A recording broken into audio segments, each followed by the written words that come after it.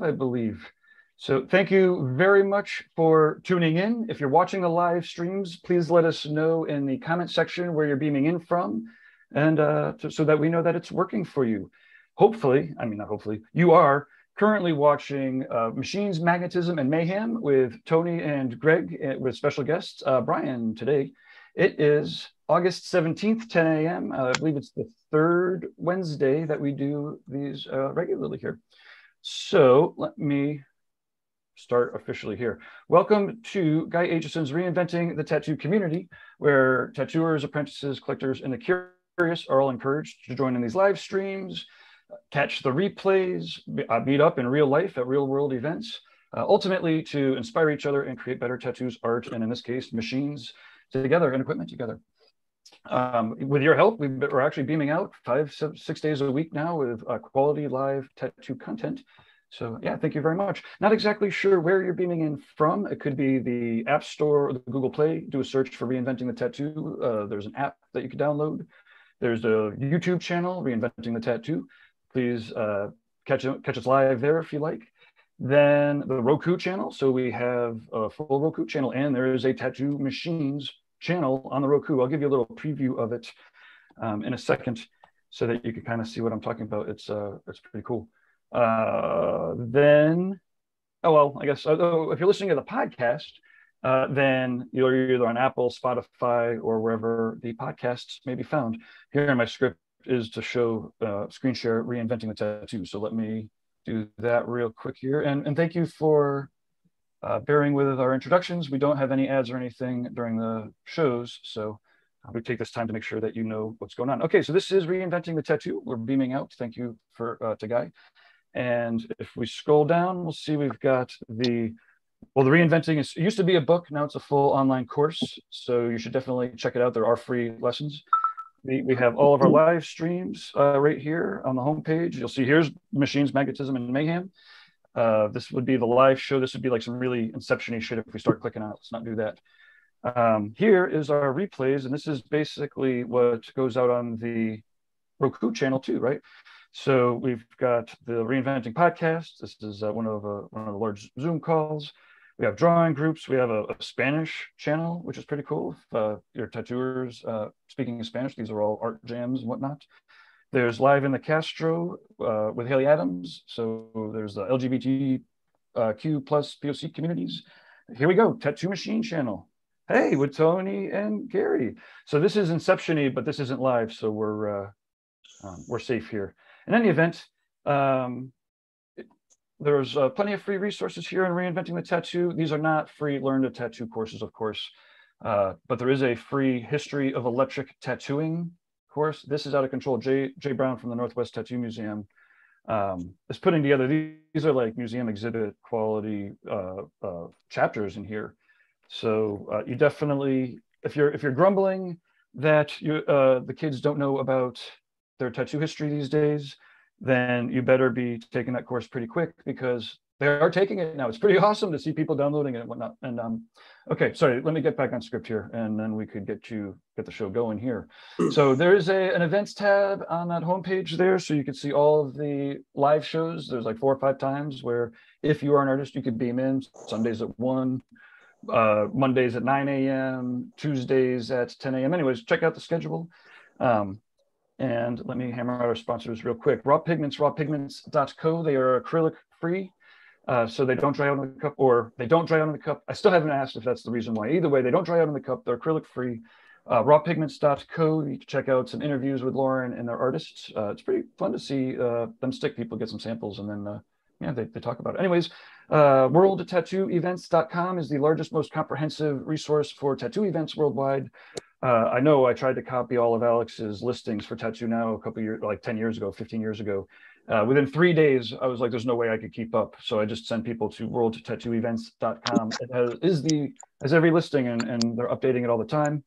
There's interviews with Alex on the channel. He's got Mickey Valletta did an interview. There's a whole mess of them. It's awesome. DLize Pro in the United States is Dermalize worldwide. Alex DePasse's Healing Wrap. It's designed to breathe. So if you're interested in protecting your art as it walks out the door, Dermalize, DLize Pro in the United States. Thank you, international copyright laws. It's designed to heal wounds like tattoos. So check it out. Again, there's plenty of videos online of videos that are using it, of artists that are using it. Excuse me. Okay, two more. Tattoo Now. I'm Gabe. I'm a computer geek. I help tattooers with software to get busier. It used to be to get busier and build a perfect clientele. I still do some of that, as much as people want. But these days, a lot of people are busy, so I'm helping streamline communications so that instead of all the back and forth emails and a million phone calls and the answering of questions, we could streamline all that so that you have more time to not be on social media, fuck social media, to spend more time sleeping or with your friends and family or whatever. Anyways, Tattoo Now, technology for tattooers. And then Guy Aitchison is the founder of Reinventing. He is the artist who has inspired most of us, if not all of us. And he's the reason why we're inspiring each other. He's created the space. It started off, Reinventing started off as a 3-ring binder addition to his seminar, and it's grown into, again, not only the online course and courses with, I think there's over 20 guests. Tony Urbanic has a build a tattoo machine in 8 weeks or 8 months, 8 weeks. It's awesome. Like Tony actually goes through and he's filing the shit by hand with all the hand tools. So again, if you're an apprentice or you're mentoring, you really got to check it out. Anyways, point is, Guy Aitchison is awesome. GuyAitchison.com. He's got his books, his prints. He's got the Biomech Encyclopedia here. I am going to show it off because I have it here. This thing is huge. It's 2 volumes. So when people are wondering why the shipping is so much, it's because it's huge. But it's amazing. He's got all the badass bio tattooers. He's I think the Giger estate put something in here, and Bernansky, I don't know, the Polish guy who's sick with the bio. Point is, GuyAitchison.com. Thank you very much. Please send your positive reviews to the public channels and your constructive criticisms and sponsorship money to management at reinventingthetattoo.com. Sponsorship requests, I don't think we take money that way. Anyways, point is, thank you very much, Tony, Greg, Brian, and Jamie. Jamie, if you could turn your phone sideways, then we get the full camera on there. Oh, yeah, great. Wiggle it maybe, other way. You might have the screen lock on. It's worth doing this. I am. It's all good. Tony, take it away. Tony and Greg, take it away. I'm not here. Thank you. Hey, good morning, everybody. I'm Tony Urbanic, and and that's my daughter, Izzy. And I'd like to welcome everybody to Machines, Magnetism, Mayhem. Greg DiGiacinto is a host. Hi, Greg. Good morning. What's up, buddy? Here we talk about tattoo machines and magnetism. Magnetism being how we're all drawn together in this industry, in this field, and the community. What's magnetism? Yeah. It's being drawn together. Oh. It's a weird word to say that. And the mayhem in our lives, which is, being family, building machines, and, just the chaos that interacts with all of us, the traveling and whatnot, the art, the clients. So we talk about machines, we talk about the mayhem, we talk about the magnetism. And today we have Brian Neal and Jamie Weddle.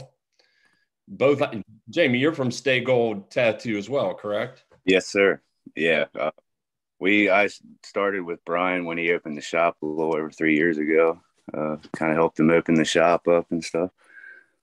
Right on, cool. And then we have Brian Neal, who I know is a machine builder. You guys were just at the convention, and we're traveling again this weekend together. So I thought it'd be a good opportunity to get you guys on.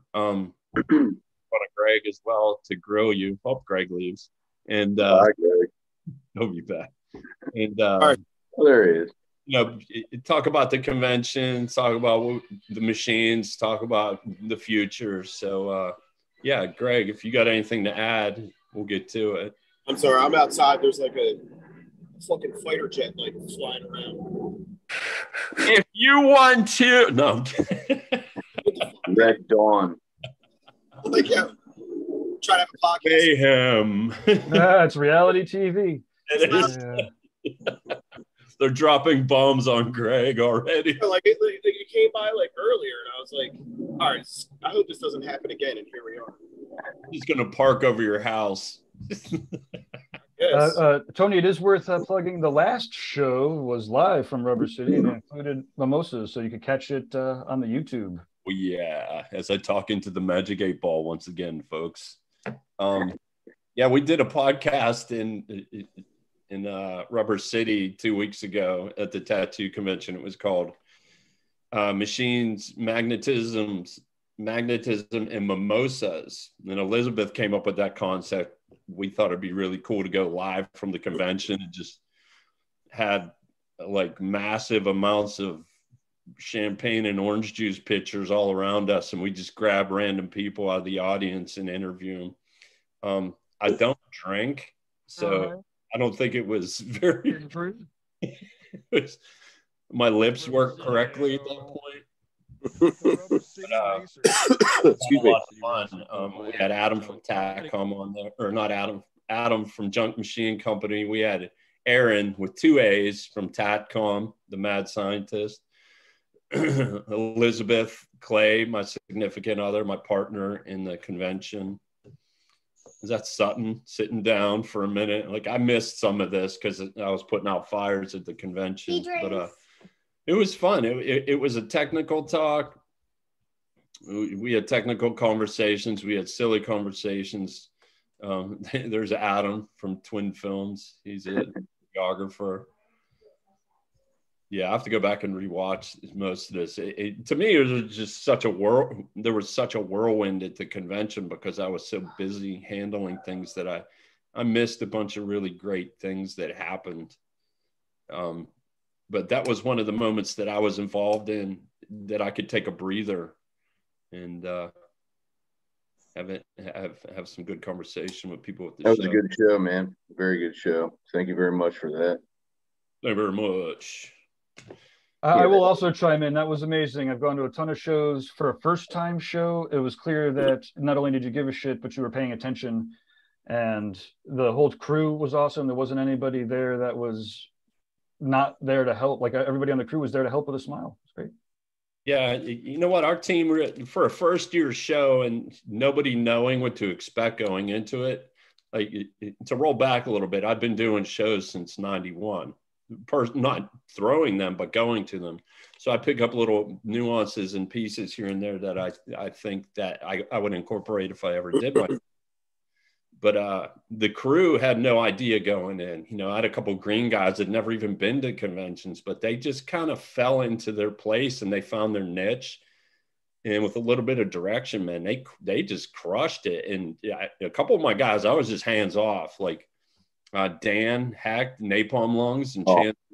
Oh, dude, that dude helped so much. Dude. Solid dude. We call it the great Wi-Fi meltdown of 2022 on Saturday.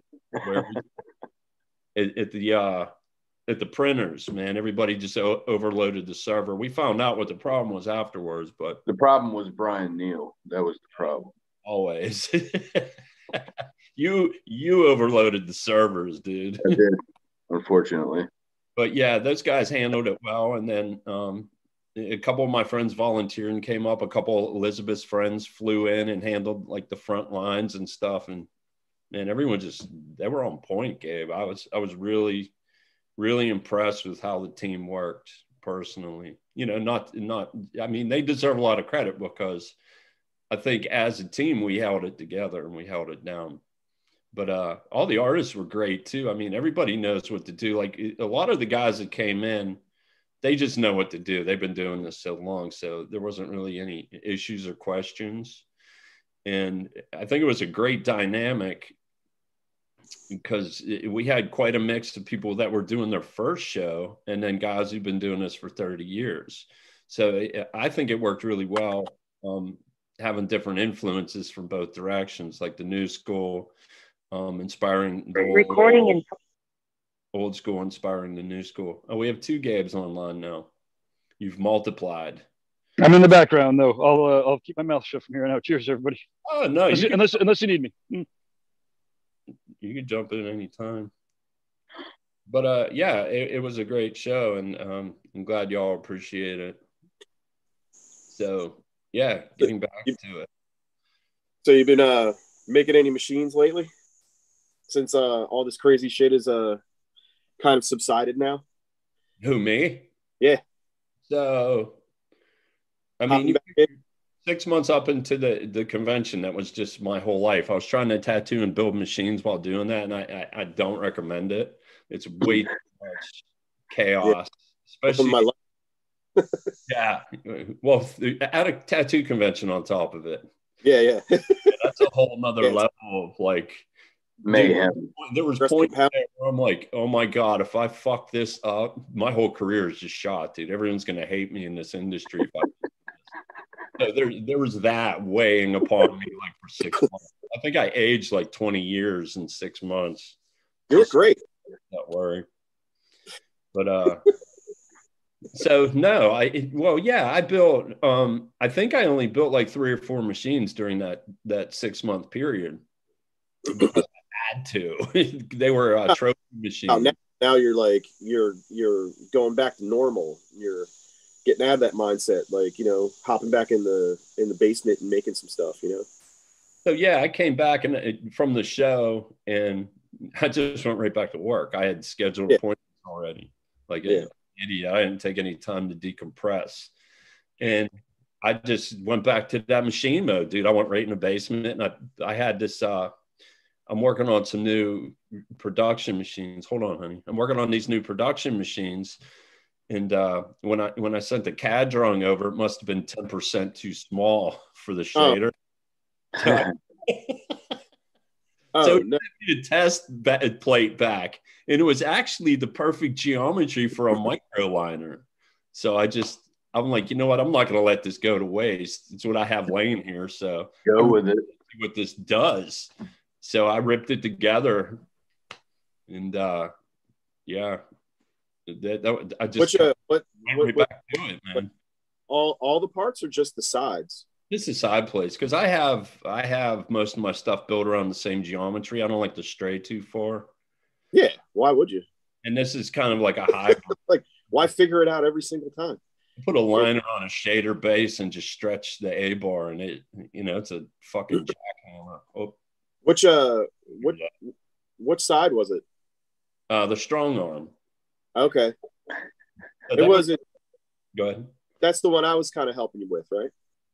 Yes. Okay. Yeah. You mapped out, you catted that out, and I finally found someone to do that for me.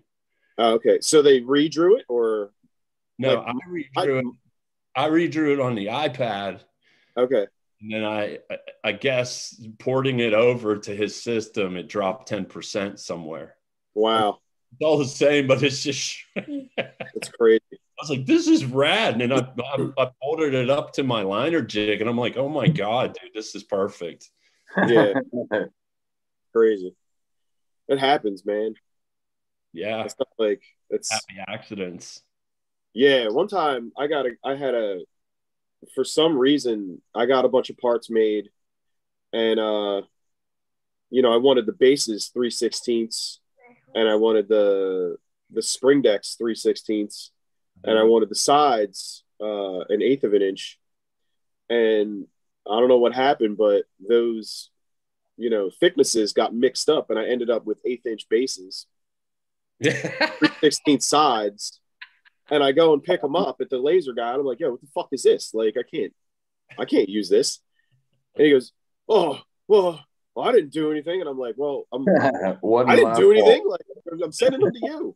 He goes, well, it was like $1,000 order or whatever. It was like tons of stuff. Like, I got like 50 sets. It was like crazy. $750, something crazy. And he goes, oh, just give me like $300 and just take them. And I was like, all right. So now I got like a bag of these like J frames that are like 3/16 thick, like super, and like and the base plates are like super thin. I mean, I use like 1/8. Now I use 1/8 inch base plates, but that's another story, But how are you supposed to use like an 1/8 inch like spring deck? Like, I can't do nothing with that. I seen Spiderweb do that stuff. Yeah, I made some, but like from practical. I may have sold a couple of them, but like double them up. Weird, man. Double them up. There you go. Double them up, man. I did. Do a Sherlock Holmes machine. I'm pretty sure I tripled. I wish I had one here. I'd show it to you. It was like, yeah, they were ridiculous. Ridiculous. But I got the parts that I actually needed, and life goes on. But that's a big reason why I stopped, like, subbing stuff out. Because if you're gonna fuck it up, you fuck it up yourself. You know. Like, sorry, I forget. You got a little girl there. I'm cursing and stuff. Friendly this morning, I guess. She's stuck to me like glue. She won't go. So I get to have a play date. So the 3/16 side plates, you said you have 3/16 of an inch Rogers side plates. Yeah. That's, I mean, I think that was his standard. I remember. Yeah. A lot of guys use 3/16, but I always went for like 1/8 inch. Yeah, I do 1/8 now. Yeah. The 3/16s, they're bulky, man. They're heavy. Like some of the bigger J frames I built, they weigh like a pound when I was first hand cutting the big J's. All right, hold on a sec. Come on, you gotta go wait. Fucking guys. You go. I got the bug guys coming by to like spray my yard. I'm like, what is this beeping? There's like somebody backing up into my driveway. So Brian. Yes, sir. Machines. What's up? How long you been making machines for? I guess a few years now. I started trying to build machines a while back when I started tattooing, maybe 20 years ago. And I don't know. I guess I didn't really know what the hell I was doing. I didn't know much about the geometry. I just thought I'd give it a shot based off of a couple of frames that, I had. And, me and a buddy started trying to weld stuff up. And, yeah, they were turds. Yeah, I wouldn't tattoo a cat with them. So I kind of put that down for a long time.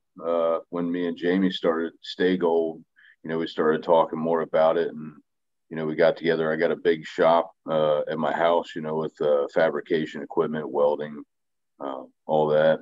And so, yeah, I guess a few years ago, got back into it.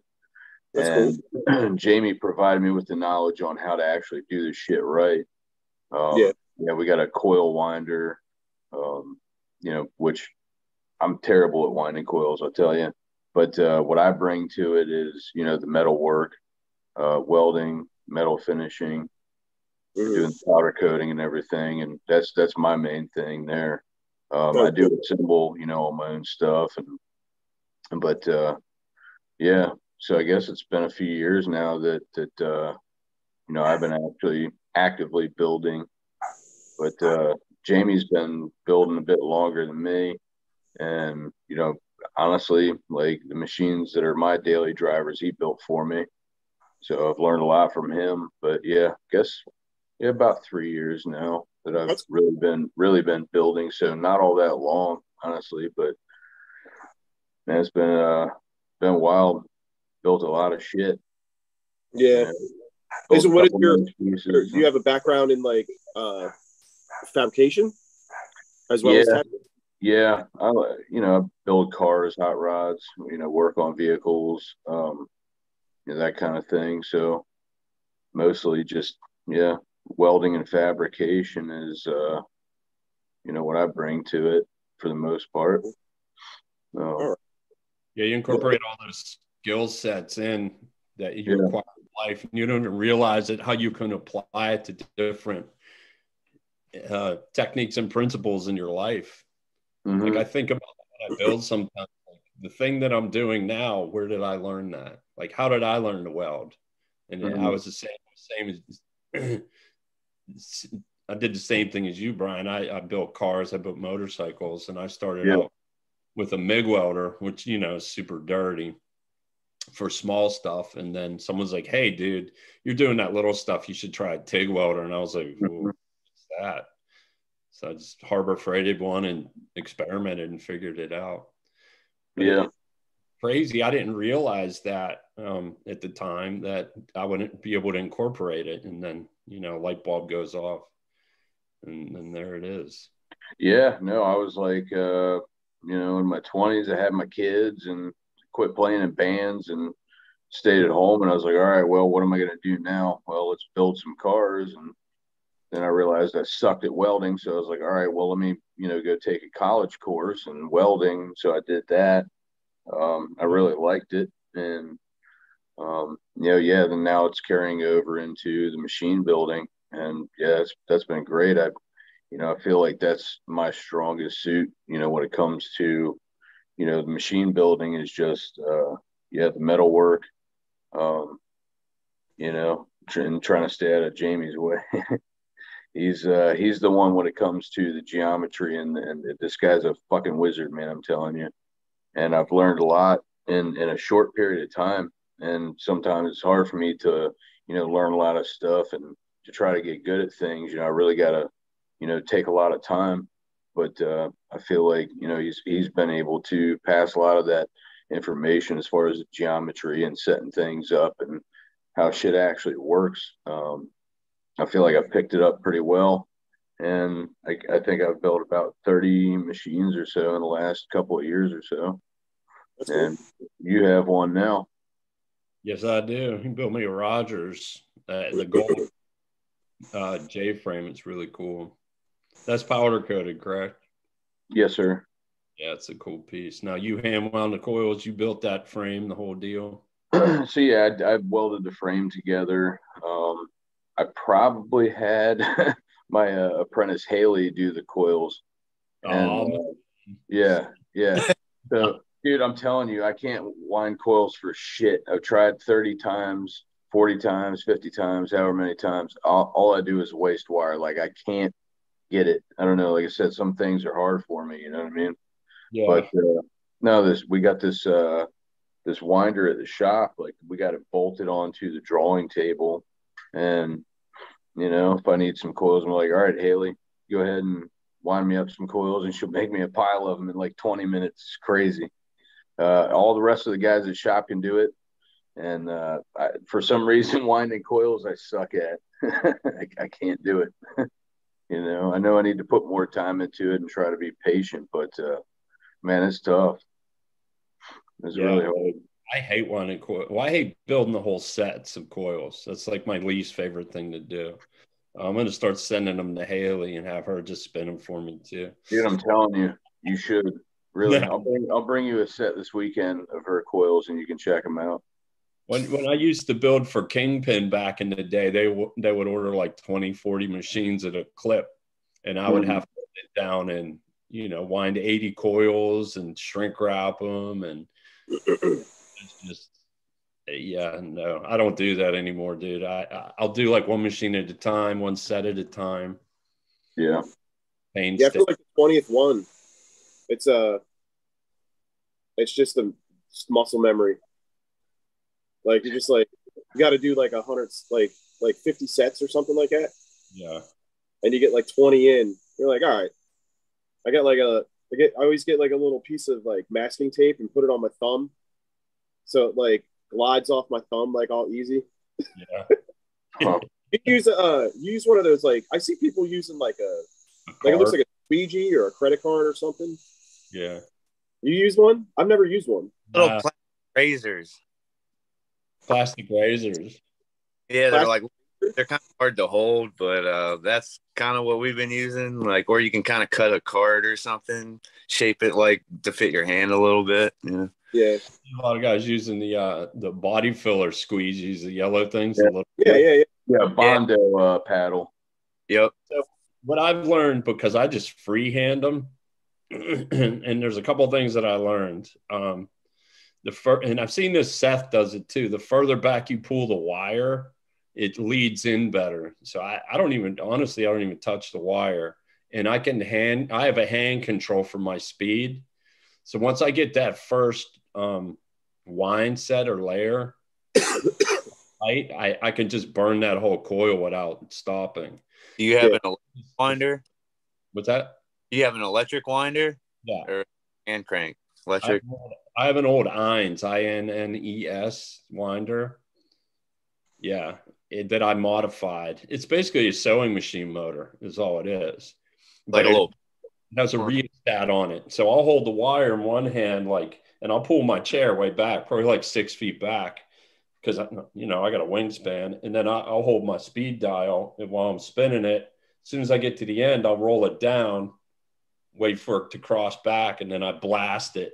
But sometimes I could just blast them, you know. And I talked to Aaron Kane several years back. Like, I went on to this whole coil tangent trying to figure it all out. Like, what's the perfect set of winds and matched ohms, and he broke it down to me. He's like, as long as you're within 10 winds, you're fine. So that made me a little sloppier on my winding, and I never noticed any difference between my perfect winds and, like, sometimes I'll get a collapse on the ends.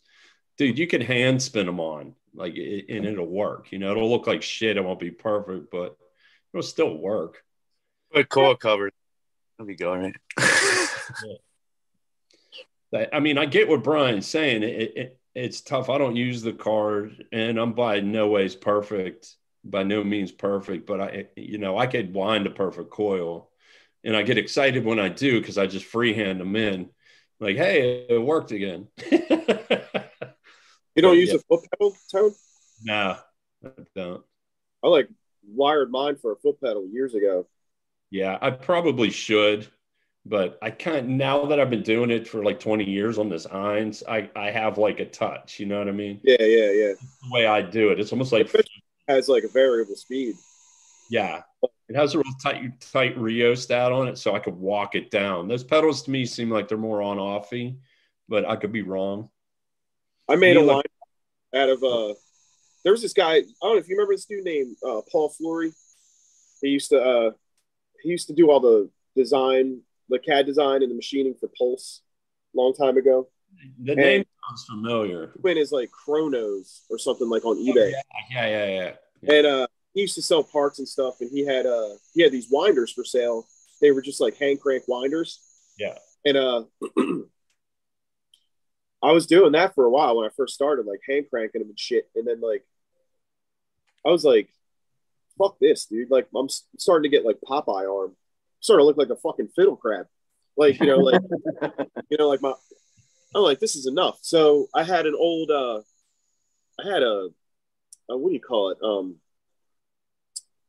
Not a media, what are those fucking things you put rocks in? A rock tumbler.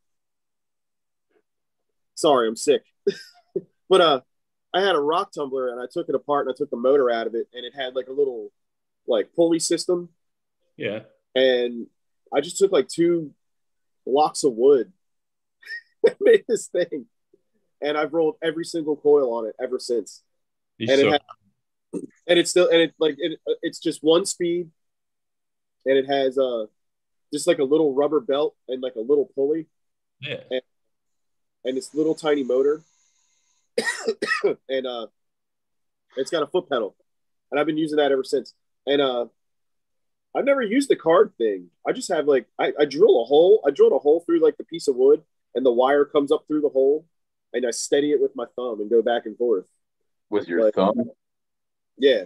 Like I just use the tip of my thumb, and like I said, you put like a piece of masking tape on there so it glides a little bit better. Yeah. And it, protects your thumb. It doesn't hurt. All right, so what you guys are saying is that I need to stop screwing off and get back to winding coils and not give up. You're saying that. We're not saying that. Yeah, I'm not saying anything. I mean, there's a purist mentality out there in some Dude, place. I tried left-handed, right-handed, like all this kind of thing, and do it with your toes. Yeah, well, at least trying us to make them and them. Every good tattoo machine builder makes coils with their toes, dude. Like, what are you doing? Let's go. I don't know. Apparently not the right thing, but come Monday morning, I'm on it, Greg. Yeah, man, hop on it, dude. It's like, you get it. It's, dude. Listen, we're all just fucking trained monkeys, man. We just do tattoos. We're not that smart. We got it. You can get it. Like, it's no big deal. Repetition. We always say that. Repetition, man. Try again. Yeah. Repetition is the path to mastery. Well, the thing is, when you're talking to other builders too, you could pick up tricks and tips and make life easier. And you take that back and you think about it and process it and turn it to your own process. The best tip here is masking tape thumb. Masking. Take all It'll my help, time. man. I'm gonna try that shit. Masking tape. I'm gonna try that. Yeah, we'll reconvene next month and talk about masking tape thumb. I'm gonna try The name of the podcast to machines, magnetism, and masking tape thumb. That's what it's gonna be. Big X. Yeah. That's what it's gonna be. Yeah, machine builder thumbs. So Check them. the stuff that you guys are Jamie, you I didn't know this, but I guess you build machines with Brian. Yes, I do. Yeah. Yeah. He's the welder guy. Like I'm the geometry and coil guy, but he's the one that does the main welding. So he's pretty hands-on with that stuff. Like, Okay, cool. You're the Chong to his Cheech. yeah, dude. Oh shit. Okay. Builder, dude. He's Tweedledee, I'm Tweedledum. And how long you been messing with machines? I've been actually messing with them for a while, even before I started tattooing, man. I had a couple like shitty Chinese machines I would like take apart, and kind of they were like the coils were made out of like aluminum wire and shit. It was crazy, but Yep. Yeah, I would just kind of take them apart and see how they fucking were put together. Burn your hand off. How did they work? Like, You gotta wear like 2 gloves. And they're getting better with that shit. Now they're like fucking crazy with it. But like 10 years ago it was garbage, But to buy $100 worth of supplies, get a free $6 machine. dude, it's killing fucking dude. People are buying machines off fucking Amazon like crazy now. Get a whole That deal. You buy $500 worth of stuff, and you get a free like coil machine. Yeah. And one time I did that, and I got one, and it was actually fucking awesome. Turns out it was made by Jerry Rieger. Really? It was fucking amazing. That is pretty amazing. They Like must have ran out of Chinese shit and just grabbed one of Jerry's by accident. No. Like he was making them. They weren't like Chinese or nothing. They were really, really good machines. No. Yeah, I know Jerry. Yeah. But he was like, he was Jerry, dude. He was putting together good stuff. But like it looked like, stuff that he wasn't, it wasn't like primo parts or anything. But it like hit great. Like didn't have to fuck with it at all. Yeah. Well, Bill and Jerry, I mean, they were on point back in the day when they were working together at Kingpin. And Yep. Jerry's the one who got me in the loop with the distribution deals with Kingpin. I did Jerry's seminars back in the day, and they changed the game for builders, man. Like parts wise, Bill had a connection down in Southern Florida. And those guys, Jerry was designing the parts, handing the CADs over to Bill, and Bill would have them manufactured bulk, and then he would send shit to us to try out. So Bill was picking people's brains and doing good stuff, man. I think Aaron continued on the journey, and then there's who runs South State Supply? Oh, Reese, I think. South State. South State, yeah. Yeah, that's Toby Reese. Toby, yeah. Bill turned me on to Toby a couple years back, and Toby just picked up the ball and ran with it too. Right, and I think he's just an engineer, right? He's not like a tattooer. I don't think he's a tattooer. He's just an engineer, I think. Well, a lot of those parts. Well, I mean, like saying somebody is just an engineer is like. He makes good machines. That's not just an engineer, probably just don't make hip top shit. So there's not much you can do about that. But I get not a tattooer. All right, weird. I gotta take a minute. I gotta check on my daughter, Greg. Can you handle this a sec? Yeah. No, I can understand why some people might not even want to use a machine if they're not a tattooer. They're kind of like, why are you making money off the industry? But if it's top tier shit, I mean. No, dude, they're in the industry. We all got making, proper stuff, They're providing us with shit we need, so. But good machines are good machines. Who cares, man?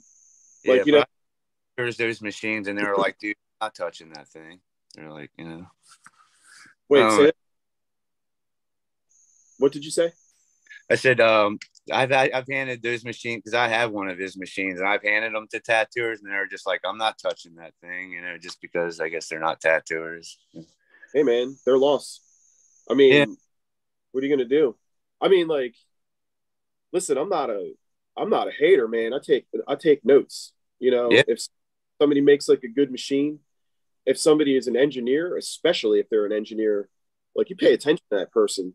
I mean, whether money off the industry or not is like not for me to judge. People can use them, people cannot use them. They can make machines, they cannot make machines. It's not up to me. I didn't see anything, and I'm definitely not going to end it. But I know where I stand as far as like being a tattooer. Like, I'll fucking smoke motherfuckers at walk-ins. Let's go. You know what I mean? Like, but that's neither here nor there. Like, it's important to like support who you want to support, but at the same time, like if you can learn something from somebody, that's cool too. Like I don't see that dude as doing anything different than anybody else did. I mean, he's doing cool stuff. That's cool. There's that dude, Austin, in New England somewhere, and AMR, yeah, makes killer shit. I don't think that guy tattoos. No, but he like CNCs this stuff. So I mean, it's all pretty good geometry and shit. It's all CNC though. Yeah, but fuck it, man. If it works, it works. Well, I don't use CNC. I make every single thing by hand, but that doesn't make me cooler than everybody else. It doesn't make my machine better than. That just means that's my process. You put a little passion into it, maybe though. I mean, you're hand making it. You got more time into it. Yeah, but passion is relevant to like who is there to like give a shit about it. Yeah. People don't care. I mean, it takes me like months to make tattoo machines. Months. If I make 20, it takes me 3 months. But that doesn't mean anybody has to like it. It certainly doesn't mean anybody has to buy them. It's no big deal. And even if you don't buy them, I'm still going to be making them. I'm a tattoo machine builder. It's no big deal. But there's something we can learn from everyone. Like you can learn from Austin. You can learn from the South State dude. Like it's no big deal. I think those dudes are cool. I mean, I don't know them personally, but I think what they're doing is pretty cool. And if they're like, if anybody thinks that they're like, thinning out or like, watering out like some kind of, like they're like watering up like or diluting. That's the fucking word I'm looking for. I'm sorry. Yeah. They're like, diluting doing or something. That's all. It's really all relevant to who thinks that way. Or like, if you think that way, I don't think that. I think what they're doing is cool. Do what you're doing, man. Who cares? If you're confident in what you do, you don't care. I think that that's, to me, like, I don't really care what everybody else is doing. I'm only doing what I'm doing, And I think if everybody embraced that same mentality, we can all learn from one another. I don't think it's a bad thing, but who cares, really? I mean, we all been tattooing a million years. We're gonna tattoo a million more years. It's like, tattooing ain't going nowhere. I mean, what do you guys think? I mean, no, I agree. I think, and going back to talking about Eminent Supply, that dude's a tattooer. Tony brought up Jerry Rieger earlier. Yeah, that guy carrying on stuff that he learned from working with him. He's still doing his thing. A lot of my parts I get from Eminent Supply. And what's the guy's Aaron Bloomquist. Aaron Bloom. Yeah. I mean, he makes good shit. He's a solid cat. Like, I only had like one minor issue with a couple of things, and he's like, "Oh crap, I put the wrong shit in the bag. Here, I'm gonna send it to you. No problem." Yeah. Stand-up guy. He's doing his thing. Yeah, he's makes good shit, and we make cool shit out of what he's supplying us with, and yeah, I think he's a solid cat. It's awesome. Yeah, I mean, we've got stuff from South State, AMR also. We've built stuff off of all those guys' shit, and yeah, dude. Sometimes like with the machines that we do, you want some really nice cast frames? Look up Joe McVeigh. Joe McVeigh. Yeah, that dude is ripping out real nice Wagners, nice Jonesies, nice Bulldogs, all cast. You can get them milled and drilled, or you can get them plain, like you know, get them like like basically raw. Yeah, raw. And he makes really, really nice stuff. He's real low key. He will never like promote himself on here, and he'd probably be super pissed if he even heard that I said his name on here. Like, what's his name again? One more time. Joe McVeigh. Joe McVeigh. He's from Missouri. Around Springfield. That dude's amazing. And he makes really, really good stuff. I have a little collection of raw frames from him, and he makes super nice stuff. Are you going to build on them, or are you just hanging on to those? Man, I would like to build onto them, but I have like I don't really collect a lot of machines, but I like to collect parts from people. Like an Ernie Carafa raw frame, no holes in it or nothing like that. Oh, really? I have a bunch of Mike Wilson parts that we've like traded over the last couple years. Actually, Mike Wilson just gave me a raw like Juan Puente frame. It was like a bent frame, and it's got no vise on it. It's got the front and everything, but it's got. But I'm looking at this like he's like, yeah, you should build this up. I'm like, I'm never fucking building this. Like, this thing is old. Like, I'm never put that shit on the shelf, man. Yeah, it's really cool. That's cool. I've been kind of like I try to tell people like if you like really like for real like this dude is doing like he's doing lost wax casting, and a lot of these guys that are doing lost wax casting are subbing it out to other shop or machine shops or whatever. Sorry, that was weird. I just for some reason the recording just stopped. Hey Tony, could you just accept the host? I apologize about this. This is like the guy in the black shirt running across real quick. I tried to make you host, Tony, but it seems like it stopped the recording. It's still going out, but I don't see anything anywhere. You should. Oh, it says that you're host. Okay, so you are now host. Is there any way for you to click record by chance? Or to the cloud or computer? Oh, wait, I've got it right here. Record. Please ask the host to give you permission to record. Is there a way for you to click the 3 dots on the bottom? I could take it back. It says stop live stream. No, don't do that. Huh? Are you on the computer? Yeah. Oh, that's great. So that just if you go up to I think there's 3 little dots on the lower right hand corner for like options. It says more, and it only says stop live stream. Yeah, let's not do that. Let's go far, far away from that.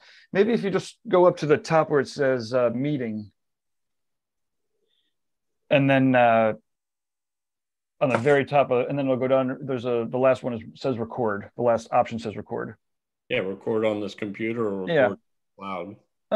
Record on the computer. Awesome. There you go. Okay. Now I'm going to back out, and so now you have the when you guys are done, you can click end meeting for all. It'll end it on the live stream too, and then I'll edit this out. Cheers. Sorry to break your concentration there, Greg. That's okay.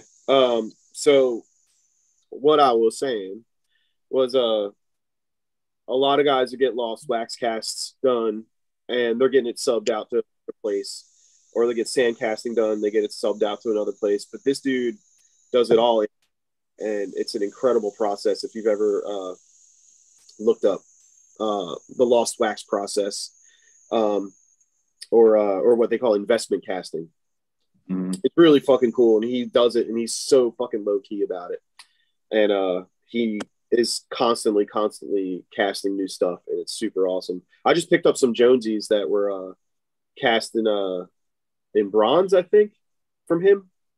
And they're really, really nice. Hold on a second. Let me see if I can find them. Hold on. Yeah, speaking of collecting castings, I picked up a machine off of Bernard. Bernard's Garage. Oh yeah, Denmark. Yeah, those are cool. Is that Navy brass? I think it's bronze. It's bronze. Yeah, that's cool. Yeah. I got some Jonesies off of Jack Spratt back in the day. They were yellow brass. Oh yeah. Dude, I hit them with my meal, and they turned to bubble gum with my mill. Oh wow, really? Yeah, I went to deck them, and they were just like, blang. Yeah, these are really fucking cool, man. This is the liner that he makes. Is that a round back? Yeah, there's a round back. There's a round back. Here's square back. Yeah, square back. I love the round backs. But yeah, they're really cool. And if you give me a second, I'll see exactly where he's from. Joseph McVeigh, Fairgrave, Missouri. Missouri. Yeah, that dude rules. He's super awesome. But from what I can tell, like, I mean, I don't know. There very well maybe other people that do it, but he's the only person I know that is doing that process in house. It's amazing. Yeah. Like it's crazy. Like sand casting and lost wax casting for me is probably like the last thing besides like owning a CNC center that I could do to like make a tattoo machine. Like I've made them every other way, so it'd be cool to get. Yeah, I've never done anything like that. I've seen it casting and the whole process, but man, that's like super old school shit. Yeah, it's real deal. It's awesome. That's what I started. Different stuff. Oh, go ahead, James. Oh, sorry. Have you guys ever tried like the different sides, like the Bakelite or plastic? I've seen people trying those. Yeah. Yeah, I've built a shitload of them. I actually have about 400 base plates, Zeiss base plates. Yeah, I made a couple Bakelite. There's one right there, James. Okay, I'll ask about that. I didn't know if that was steel. No, I made Bakelite, not Bakelite, phenolic a couple years ago. Yeah. And I was making some aluminum sides and stuff too. But at the same time, I was making these like phenolic sides, and they were like super thick, but they ran so crazy fast. Yeah, they're loud as shit too, man. That's super loud, super tinny, about vibration. Yeah, they vibrate. Oh, yeah. Dude, my arm totally fell off, dude. I was tattooing, no more arm. Vibrated right off. That's why I built on cast frames. When I first started, I fabricated out of some angle iron, and then I took the design and I had boards made. And through trial and error, like some of my favorite machines were Mickey Sharps, and they were all cast ductile iron. So I kind of modeled my builds off of his metallurgy and his materials. So I went with ductile cast. And what I've noticed is it's a softer material and low carbon. So it once you anneal it, it aligns the carbon particles in such a way that it works better for magnetism. And it took the vibration out. Like a lot of my older machines, I'm not trying to toot my horn or anything. I'm just explaining this, but I've noticed the difference between 1018, 1010, 12L14 and cast, gray cast, ductile cast. Like ductile for me, as far as vibration, was the way to go. And that's kind of what I've always stuck with that. And, for custom builds, 1018, just because it's readily available. Yeah. And it welds like butter too. But, oh yeah. The plastic, dude, it's a novelty thing. To me, like, yeah, you could tattoo with it. And I have guys that request them. I've built, when Mike Skyver's museum burned down, he had actually lent me an original Zeiss Bakelite to spec out. So I spec'd it out and I built copies. And what I did was I built like clear, you'll see a lot of them out there. They're clear side plates. Yeah. I did that for Mike in order to raise money to help him get him back on his feet after the museum burned down. I just saw him a couple weeks ago at Pagoda. What's that? I just saw Mike a couple weeks ago at Pagoda. Pagoda, yeah, he stopped up. Yeah, he was at Rubber City. He'll probably be in Wheeling this weekend, or not Wheeling. Yeah, Morgantown. Yeah, he said he's going to be there. He said he's got some of those Paul Rogers machines that you refurbished for him. So yeah, I'm going to try to get tattooed by him again this weekend. Yeah, he's bringing a lot of that stuff down to tattoo with.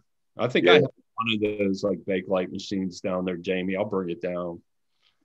or not Bakelite, but I used PVC clear plastic, and then I used this shit called Garolite. But Garolite has like a weird clothy texture that I had to grind off, so I don't recommend that. I can even bring you a piece that you can mess with. Fun fact: Garolite is another name for phenolic. Oh, the same thing. Oh, same shit. Yep. Yeah, I have like 3/16 black, 3/16 black. If you remind me, I'll bring you a piece. Yeah, phenolic Garolite. It's the same thing, but it's like all it is resin and cloth. Yeah, that's what I was getting ready to say. It's like resin. Mm-hmm. Got like a not texture, but it's got like this fucking like design on the top of it, like a little pattern. Yeah, yeah.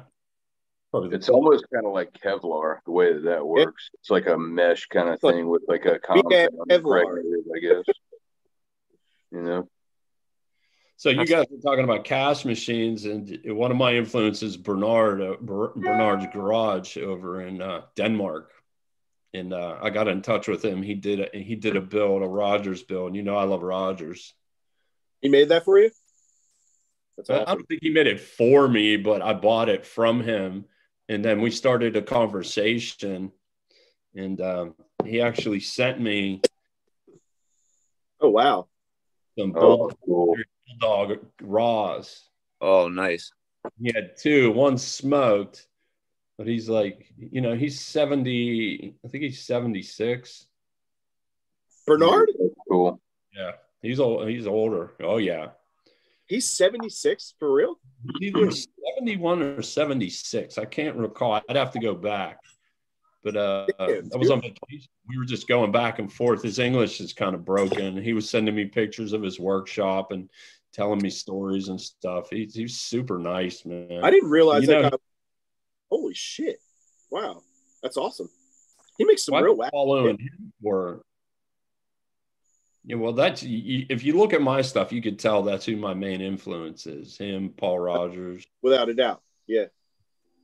So it was flattering to have a conversation with him in such a cordial manner, because I hold him in the highest regards as far as my career is concerned in that aspect of things. And I think he falls in line with Paul Rogers to me. Like, he's just one of those guys that I think deserves the respect from me.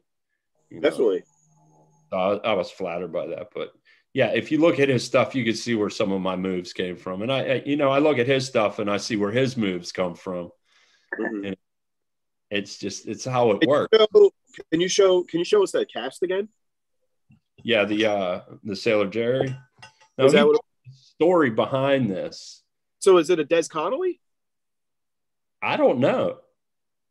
Let me see. If you guys want to talk, I'll try and bring up the conversation. Yeah, that's killer, man. Well, tell two of those. I believe these are out of the bucket from China Sea. Yep, they're the ones that if they're out of the bucket, that's one of the ones that Jerry had cast in Australia. Scott Sterling will tell that story. Okay, so I'll have to get a hold of Scott then. Yeah, Scott told me that story on the phone once, because I had read about it. Well, tell me the story, because I don't know.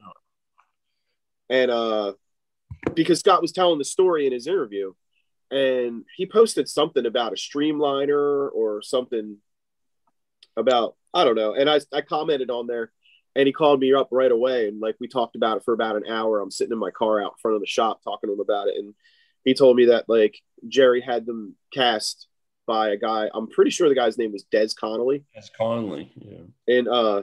In Australia somewhere. And had them shipped over to Hawaii. And when Mike Malone bought Jerry's shop, he just had like buckets of the things, like he had tons of them. So that's when, Mike Malone and Scott Sterling went to work, finishing up these casts and, making like, the Sailor Jerry Bulldog as we know it, but that's sick. If that's an original cast, like that's amazing. That's super awesome. All right. I found the conversation. There are two Streamliner frames in, but a lot of work to do on this Sandcast frames. The one, this is a cast many years ago, was one from Collector in Switzerland. They're sent it to me to do some work. It was from Sailor Jerry. You gonna do anything with those? What's that? Are you gonna do anything with those? Yeah, I'm gonna sit fucker right on my desk. Keep them in your drawer. Yo, send them shits to me. Carafa C-frames too. I got spiderweb blanks. I got carafa blanks. Like, I knew through all the years, man, like, hey, listen, we don't live forever, you know? Yeah. And I see what this shit's worth. Paul was selling his machines for $265, and he would show conventions with brown bags of them. Mm-hmm. Now look with 5,000, 7,000, 10,000. He's gone, man. You know? Yeah, it's crazy. That's awesome. So you have one that's good, and you have another one that's not so good? So I have one they started to deck it back here. Okay. That's it. It's super clean. And there's one flat surface to work from. That's cool. Someone whacked it with the mill. You can see it. Wow. That sucks. I could braze fill that and just use it, you know, but I'm not. You know, it came from Bernard. It came from Jerry. Man. You paid for them, or he gave those to you? He gifted them. What a fucking what a gem. That's incredible. That's incredible. That is awesome. I bought this. That's awesome, man. And I like how he does this little wax stamp here. Oh wow, it's like Maker's Mark. Yeah, he's something. He's a class act. And then he sent me this signed card, but he must have signed it with like water pen. So blown out. His signature is just like his machines. Yeah, there was a stamp on here too. Yeah, 2021. It says Bernard. You could see Denmark. But I like collecting those old casts because they give you inspiration. You know, Jamie, like when you first start out, I was inspired by National machines. I was inspired by Jack Armstrong machines. So I bought these machines and I copied them. Even when I met Skyver, I'd be like, oh my God, that Bakelite's really cool, man. And he'd be like, well, here, take it. Just bring it back. And I'd be like, what? Yeah. Learn from how it's constructed, you know, tear it down, put it back together. And, you know, Brian, when you build hot rods, it's the same thing. You rip down a motor, you learn about it. And then the next time, you know, the repetition.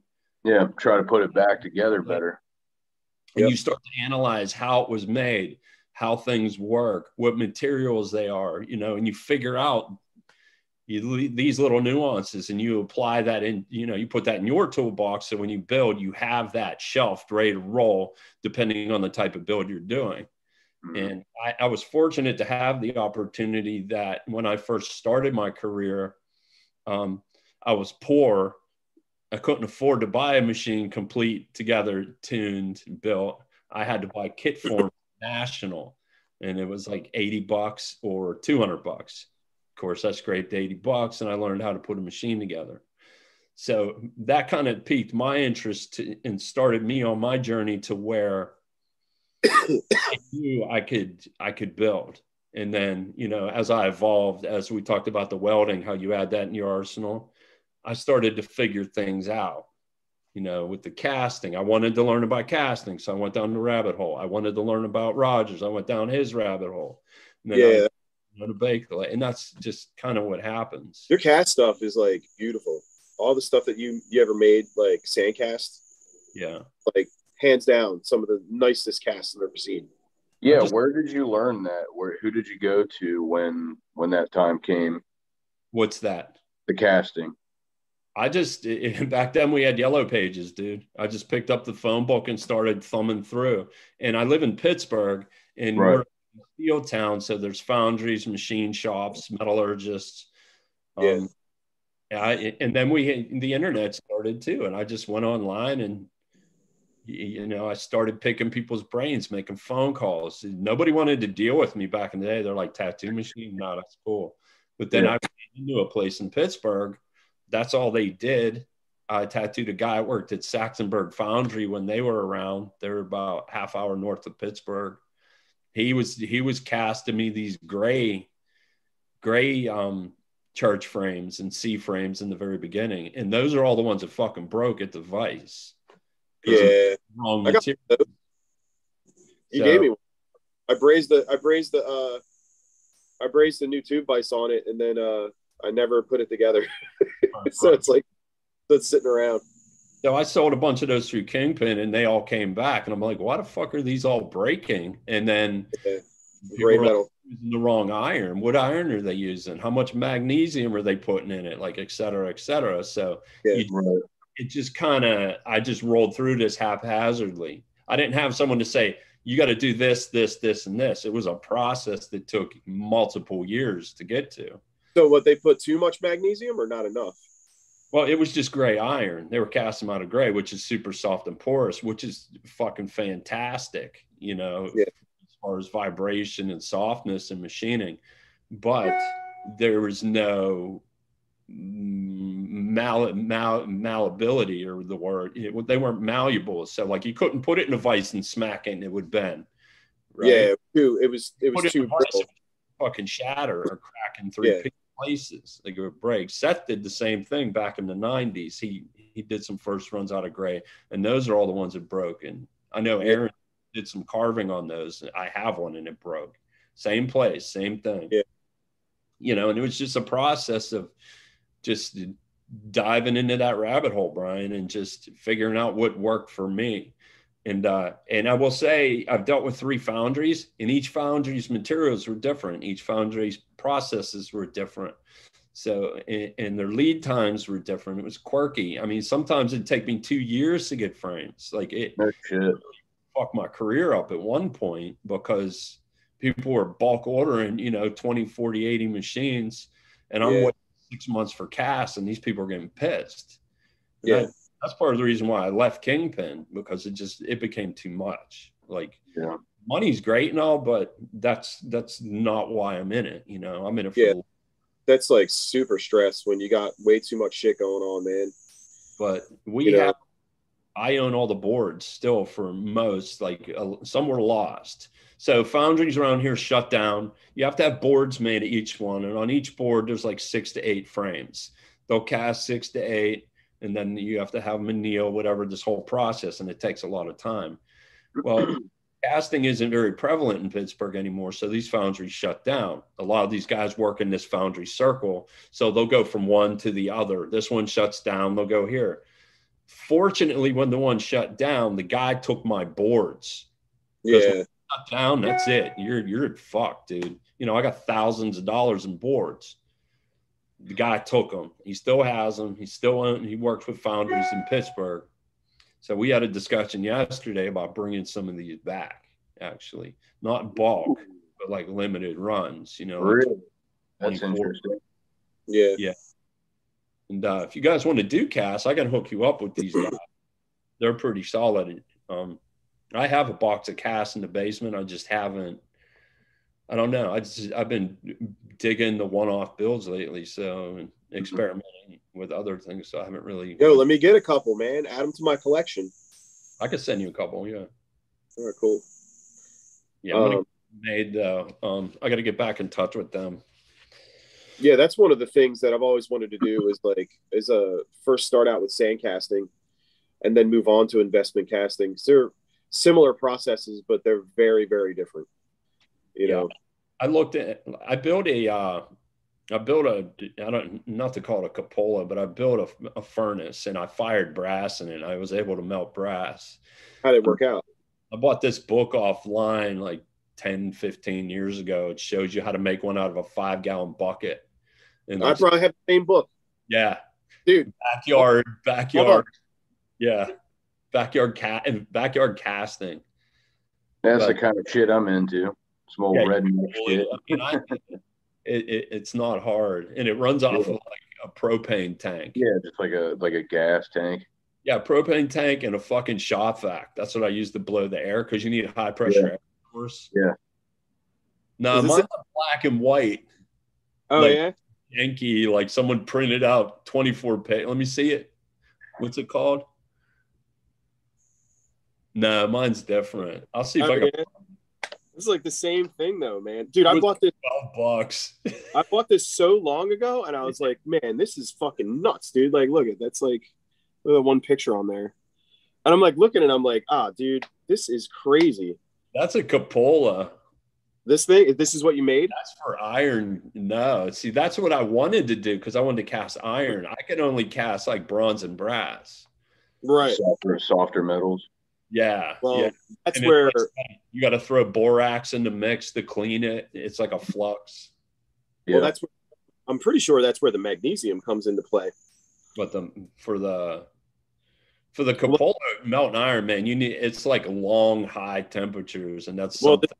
All right, so from how it was explained to me is like the magnesium comes into play because like if you've ever like burned magnesium like in science class or something. Yeah, that's what they burn through doors like the Navy SEALs. Isn't that correct?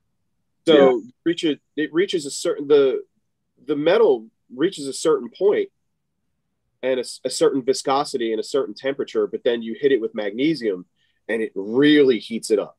Like it gets like water. Yeah. So when you introduce the magnesium into it after a certain point, that's what gets it super, super hot. But if you introduce too much magnesium, it'll make it super, super hard. Right. Okay. What I've learned too. Like you can hear it when you pick up like a cast. Like in 3 different examples, it'd be like this. When you hit it, you can hear the sound resonate. If it has too much magnesium, it'll ting bright. You know what I'm talking about? Ding. Yeah, like a bell. It's annealed. It's like I call it a dead hit. It's dead. And that's what I look for. This doesn't feel annealed to me. Yeah. So I did want to ask you about that, Tony. If you, I mean, I know about the process of it, but you've been talking about annealing. A couple times you brought that up. So would you care to explain what the process of annealing is versus hardening, if you don't mind? We call Brian annealing. So I had to do that. Funny guy. In a quick layman's term, annealing is a process. It's heat and time. So you take a fresh cast of iron machines, ductile iron. They put it in an oven, the annealing company or the heat treating company, and they'll bring it up to a certain temperature for a period of time, and they'll let it sit. Then they'll bring it down. Then they'll bring it down. Then they'll bring it down. Then they'll bring it down to cool. And it's a process of heat versus time, like the slope. And what that does, in layman terms, it aligns the carbon particles in such a way that it softens the metal and makes it more magnetically conducive to our process. So if you were to take a fresh cast ductile iron machine and put it in your mill, it's the hardest thing you're ever going to try and mill, dude. It's like you can't put a drill bit through it. It's brutal. But if you anneal it, it becomes like butter. Like and you can hear it, like when you ting it, when you can actually like grind your thumb on it. If you take some old tattoo machines, like different ones, and grind your thumb on it, you can feel like the softness of the metal. Wow. When you do it, you take a couple machines and do that, and you could tell. You'll be able to tell 1018 over cast over. Ow! I hurt my thumb tinging those. So, you'll be able to tell, man. And like the softer materials, to me, they're just, the 1010s, the 12Ls, and the my favorite is ductile annealed iron. Yeah. So the annealing is basically cooling it down slower versus the opposite would be hardening, being cooling down at a rapid pace. Yeah. So okay. Yeah, and it depends on the amount of magnesium there is in there as well. If there's a higher content of magnesium, you're not putting a drill bit through this. Not a standard bit at all. No. Right. No, you had brought up the annealing thing a couple of times, and I wasn't sure if many people knew what that process was. Yeah, I mean, you could look up the actual definition. You could look it up, but that's my layman explanation for it. I thought it was pretty good. Science behind it. There's a science behind everything. I'm just not that guy. Yeah. Not an engineer. You know, I just know what I know from experimenting and what's been told to me. Yeah. I think it's interesting. I think it's really cool too. You were talking about the casting, you know, like where you are, you know, the town you live in, and, you know, those sorts of, you know, things that were available to you, like the guys working at foundries and you know, doing casting and stuff. I mean, we're over here, we're damn near on the coast, you know, and there really isn't stuff like that around. So that's pretty cool that, you know, you had those sorts of things available to you then. Where are you at in Maryland? So we're in Knoxville, Maryland. We're like basically Virginia, West Virginia border. Okay. We're about 45 minutes or an hour from DC, same distance from Baltimore. Yeah. What's that? There has to be tons of machine shops and casting in Baltimore, Virginia, because of shipyards and whatnot. Yeah, I mean, there is like, yeah, down by like the Navy yards, there's smaller ones, but certainly not, you know, like what you had available, which I'm sure they're all shut down now. But yeah, it was heavy here. It was, yeah, again, it was all steel mills still. I mean, that's so Pittsburgh. Steel mills up and down the rivers here. That's all we did was manufacture locomotive parts and train cars everywhere and ship steel out, you know, and fire coke. And Pittsburgh was heavy on that in the 50s. And my grandmother owned a house in a part of town that's called Lawrenceville. And what Lawrenceville was, that was like a hub for the steel mills, the foundries, the machine shops. There was an arsenal there, so they casted cannonballs and whatnot back, you know, in the Civil War area, and then train parts and so on and so forth. So my family grew up on the street. It's 39th Street in Lawrenceville, and my shop is actually in Lawrenceville now. So I was exposed to the train yards, to the mills, to the foundries. They were all there. I didn't know later on in life I would be utilizing them, but oh, that's really cool, man. That's really cool. My point is, the way I do machines, yeah, I'm influenced by my surroundings, you know. Again, it goes back, it's almost a full circle conversation when we talked about learning how to weld during building hot rods. Like, it's all come full circle, like my life. Like I grew up on these train tracks, jumping these trains when I was 9 years old, 10 years old, going through these foundries and whatnot, and seeing all these like abandoned, like industrial parts, pieces, and components. And I guess that's stuck in my mind. And when I started to build around Pittsburgh, I started to utilize these components in my building. Like I still, like, even, I don't know, yesterday or the day before, we were coming back from Ocean City. I took my family there for a week, and I came out of Starbucks somewhere by the Bay Bridge, and I looked down and there was a fucking washer. It was all crusty and rusty. It must have been an old fender washer. Put that shit in your pocket, didn't you? Right in my pocket. And I said to my daughter, look, what do you want that for, Daddy? I said, that's a machine, dude. And I looked at him like, that's a liner. That's going to be a liner. And I just know. And I do that in Pittsburgh. When I first started building, I would walk the train tracks and I would find scrap steel, road spikes. My burn dog's modeled after a railroad spike. That's what it's made out of, the original. Oh, yeah. Yeah, I remember. That's why it has that peak. That's the tip of the side of the spike. Yep. No, I come from a railroad town as well.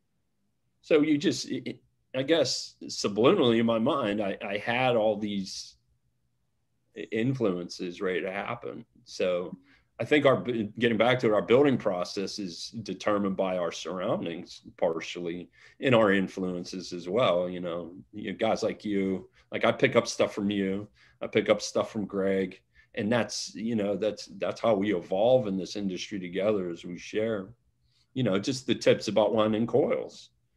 You know, I had to learn all that also, dude. I didn't know shit.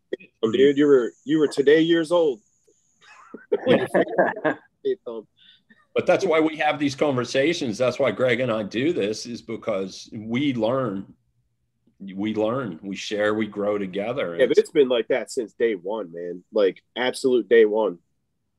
Like the first time I ever talked to you on the phone, I learned so much shit. the first time, like the Ink Nation days. Yeah. Like, wow. going back and forth on that. Like, yeah. you know, showing my age. And Jerry teaching me and Skyver teaching me, and they all went through this circle. Oh yeah. He worked with Paul Rogers. He picked up stuff from Paul. Jerry worked with Schmitty. Schmitty worked with Jerry. And we all just, you know, and Jody D and all that information. Somebody said this. Oh, why don't you try this? And it just spun out into these circles. And that we just reiterated. You know, we also had Bill, like, you know, he was, you know, getting stuff machined under Jerry's wing, you know, like he was getting coil cores and, you know, binding posts, springs, stuff like that. Like, so, like, you know, we would take part in this. We would go in and get, like, you know, however many coil cores, however many, like, you know, fucking sets of springs. And Bill was a big, you know, Bill, I like relied heavily on Bill for a while because production wise, you know, because like the stuff he was selling wasn't junk. It was awesome, you know. We were, I think personally, me and you and like a lot of guys were really lucky to get stuff from him, you know, and be able to, like, you know, get that magic, especially the magic that Jerry brought to the table, you know, because everything came from him, you know. And we were like pretty lucky for that. Yeah, Jerry really changed the game, man, as far as like my career. And just, you know, Havoc always says iron sharpens iron. Mm-hmm. Everybody helps each other out. And I see that as I look back, you know, and I just met Havoc this year, and we talk about this stuff now, but looking back now, applying what I've learned this year, I see that how the craft needs to carry on and there needs to be purity to it. And I see how guys influence each other and uplift each other to move forward. Like Jerry knew, and I was, you know, wet behind the ears. I didn't know. I just wanted to build. And that's all I thought about was like the next machine, the next build, learning the new, why does this work? How does this work? What is this? How does this affect this? How does it? And Jerry would step in and he'd be like, this, and this. And he would answer my questions. So I would ghost him for years to try and pick up that information.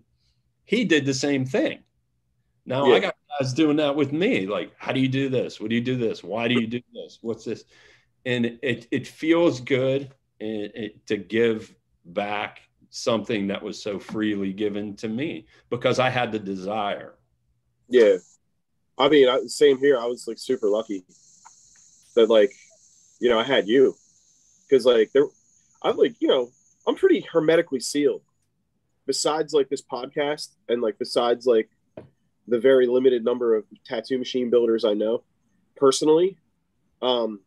I'm pretty like, you know, like you let little things out, but you can't let everything out. Right. But I was lucky to meet you and like lucky to like, you know, kind of be under your wing because you were under Jerry's wing. You know, it's like, I don't think you were under my wing. You were just, we were all in the same circle, me, you, and Kevin, you know, because I felt like Kevin. I view you as a big time mentor to me. And I certainly learned, dude, you taught me how to make a jig for the first time. I was gone. That's it. You know, I was off and running, you know, and like, that means a lot to me. You know, it's kind of where I hold you personally, you know, like you were very, very instrumental in like pushing me to do things, that I had not done and maybe improve the things that I was doing. Yeah. And vice versa. You know, Mike Skyver always says to me, because I credit him for a lot of my education and learning. He's like, I open doors, you walk through them. That's it. Yeah. Like I have an apprentice, which I said I would never have an apprentice again. And he's fantastic, man. And he kisses my ass day in and out. Like, I'm so grateful. Well, yeah, that's cool. Like, I don't really give a fuck. And my thing is, I chose you for a reason. Like, you came into my life for a reason. And he obviously taught me tons of things about myself and interpersonal things. And I've given back what what he wants. He just wants to attain this information. It reminds me so much of myself. I don't take credit for it. I say what Mike says. Like, I opened the doors You walk through them. Now, I've had guys before him that I've opened the doors through, and they didn't do fuck all with it, you know? Well, yeah, I mean, I think a lot of tattoo machine building chooses you too. Yeah, yeah. But think about that, Brian and Jamie. Do you feel like it just you're obsessed with this shit? Like you just have this drive that you just want to get better, be bigger, make the next thing, do something crazier, and it's just like you lay in bed at night and you're thinking about the movements and the way it rolls. Absolutely, man, because I'm already kind of like obsessive compulsive with that shit, but I'm right. self-taught really, so I would think about it all the time. I would just tinker with it and then try different stuff, like different gauge springs or whatever, and kind of see how it runs with it. Maybe use like a thicker spring or slightly thicker coil, like coil gauge wire, like stuff like that. Yeah, so you have that analytical mind that keeps you up at night trying to decipher problems. Yeah, staying up at night. I've got insomnia as well. Like I typically only sleep maybe 3 to 5 hours a night. Sometimes I don't sleep at all. And if I can't, I leave the house and go out to the shop, and I sit there and I fuck around with tattoo machines and sit there and stare at it. And, maybe one night, 3 o'clock in the morning, I'll go weld up a couple frames. And yeah, it is. Yeah, Jamie's definitely, obsessive, and myself for sure. I'll get a text at like 3 a.m. of just a random machine he put together. Yeah, I'm like, I don't sleep. I just get up, take care of kids, do that, go to work and tattoo, come home, take care of kids again, and then back to work. How many kids do you have, Brian? So between me and my girlfriend, we got 3. 3, yeah, that's a lot of work. Range 3 years old, 11 years old, and 13 years old. Wow. 3-year-olds, dude. Oh yeah, yeah. You are in that. Yeah. How old are you? 40. I just turned 40 last month. Yeah. That's not bad. I'm 52 with a 6-year-old. Yeah. Keep going, brother. Yeah. I might have another one. We'll see. 46 another one or two. Like not too far off. Yeah. Greg, I remember like one of the last podcasts we had, you called that obsessive shit. You had a definition for us, like as machine builders. Yeah, what was that? What we are like. It's not obsessive compulsive. You said yeah, what was that? I mean, I say a lot of shit, so I don't know. Yeah, what was that you said? We're on a roll that day, though, man. Yeah, it was like, I don't know. Who was on the podcast with us at that time? I know, you know what? Helton's like that, man. Fucking Rich Helton's insane. Like, like he's so like ADD about fucking everything. Like, I got one of his sitting here. Oh, yeah, that's killer. Attention to detail, tweaker. He was telling me stories like he'll build a whole machine and he'll just be one thing will be wrong, so he'll rip the whole thing apart and redesign the whole thing around this one screw because it just drives him insane. Yeah, he's fantastic, man. He's crazy like the rest of us. Yeah, I don't know if there's something wrong with all of us or if there's something that's just right. I don't know. Yeah, what, man? It was something. What? It's so weird that I just like, because I've said it a couple times, but I don't remember. It was something about, I'm not obsessed. I'm just like, I don't know. It's just my whole chaos theory too. I think if you're like anyone else that's a tattooer, for me, tattooing is defined. I do tattoos. I paint. I mix colors, and I build tattoo machines. And I do podcasts while I'm sick as a dog. Yeah, I do podcasts when I'm sick. There's something wrong with you. Well, speaking of probably needing to rest up a little bit. No, not even speaking of needing to rest up a little bit. But one of the first rules of showbiz is leave them wanting more. This is great. You guys actually have more viewers now than you did when we started. I didn't mean to sound surprised, but you do. People dig it. But it's been an hour and a half. Nice. So we should, I'm going to shout out to some of the people that are in the chat room here, and then everyone can sign off. But real quick, we've got Gina's beaming in from the UK. Sant says, greetings from Colombia. Jemmy from Borneo, Indonesia. Reggie, Borneo. Philippines. We're going crazy here.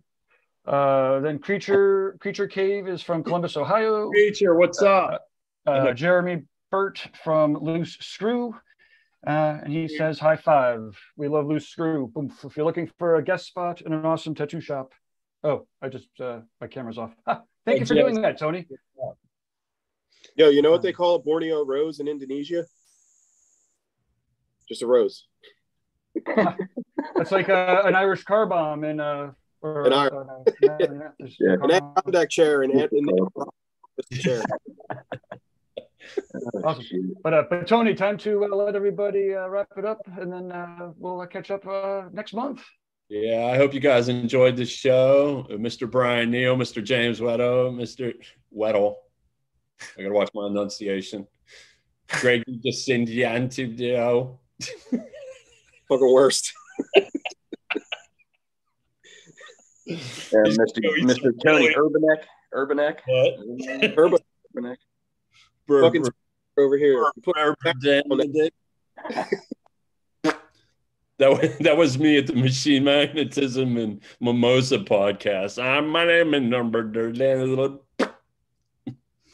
Anyhow, I'm Tony Urbanek. You can find me on Instagram at T Urbanic Machines or just Tony Urbanek. I'm in Pittsburgh, PA, at a little shop called Inka and I run the Rubber City Tattoo Invitational along with my partner. This is Mr. Greg DiGiacento. What's up? My Instagram is Veritas MFG. It stands for manufacturing, not motherfucking Greg. Motherfucking Greg.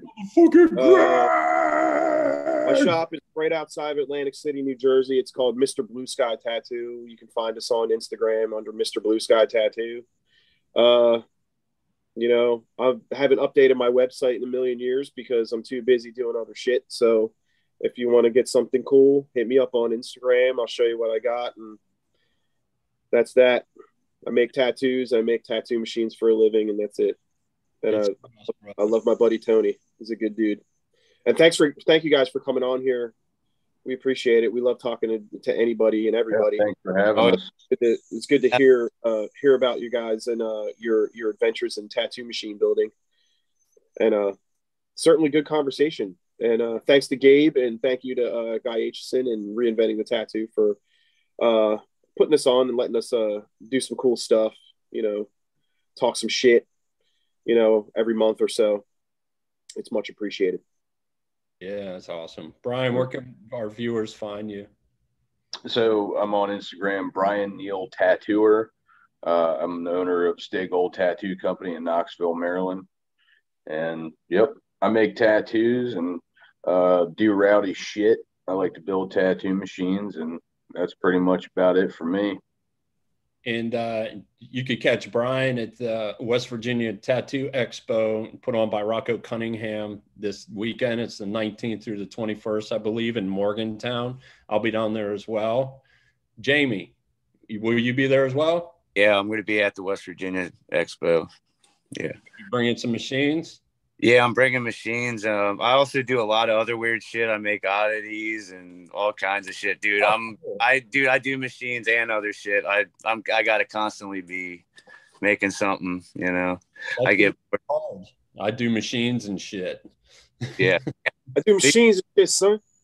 But you got to check out Jamie's stencil shit that he's making, dude. Oh, yeah, the Care Bears.